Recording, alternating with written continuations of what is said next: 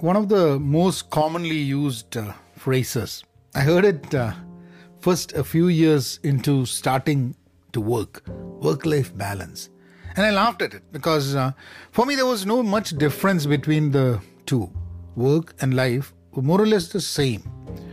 My friends were those who I worked with, and we worked on weekends. We had drinks together. Pretty much we were together the whole time, be it travel, fun, leisure, work, whatever it is. It was all together. There was no separation between that. And this is going to be a 3-part series, and this is the first one. Let's talk about work-life balance. This is part 1. Welcome to Pen Positive Outclass. This is Vinod Narayan. Thanks for tuning in. You're listening to the Journal of an Active Learner. You want to be part of our active learning community? Head on to penpositive.com. Then things changed. Jobs changed, and changes started happening much faster. And a life outside work started taking shape. And I figured that there was a work life and there was a personal life. So till then it was not there. But then things change over time. I'm not sure when that distinction came out really. Kids, family, hobbies, old friends, family trips, and so on. As it happened, I started hearing that phrase work-life balance more frequently than before. It was always there. I met people complaining the lack of it. Many just avoiding the question altogether, and some faking it to feel good, and so on. And some I know who live through it very well. They just manage it perfectly well. And I've worked as a permanent employee, I've been an entrepreneur, I've been a consultant, and so on. And I found that all the companies I've worked in the past 10 years gave, or even now give me, what I explain as work-life balance. And I'm probably pretty lucky about that. And I'm saying that because these ideas will never change. Or rather, it will change. It will, in fact, evolve, these ideas of work-life balance.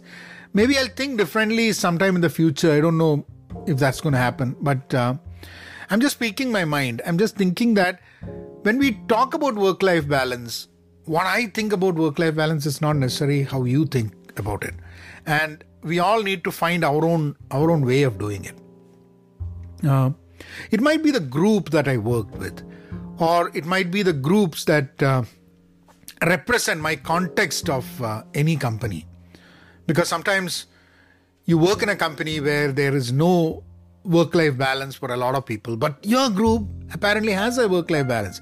Maybe it's all about the boss that you have.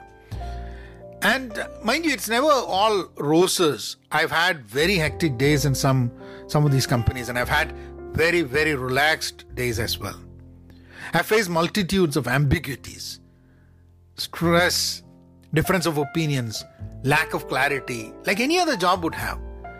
And I've also taken some of the stress back home and put it on my family. That's a very bad thing to do, but I've done it. I've also brought family stuff into my work in my laptop bag. And I've also had my own unrecommended brushes with people I work with. Things that I learned a lot of what I shouldn't be doing. But in total, when you put a tab on everything that happened in my professional life related to work-life balance, I have a very good feeling working with all the companies that I worked. I will not get more into the detail of my work here, because I would like to share some more detailed thoughts on this concept that's beyond one episode. So I will catch you all tomorrow, and let's delve deeper into what my thoughts are on work-life balance. You guys take care, be content, be pen positive, stay safe, and please be kind.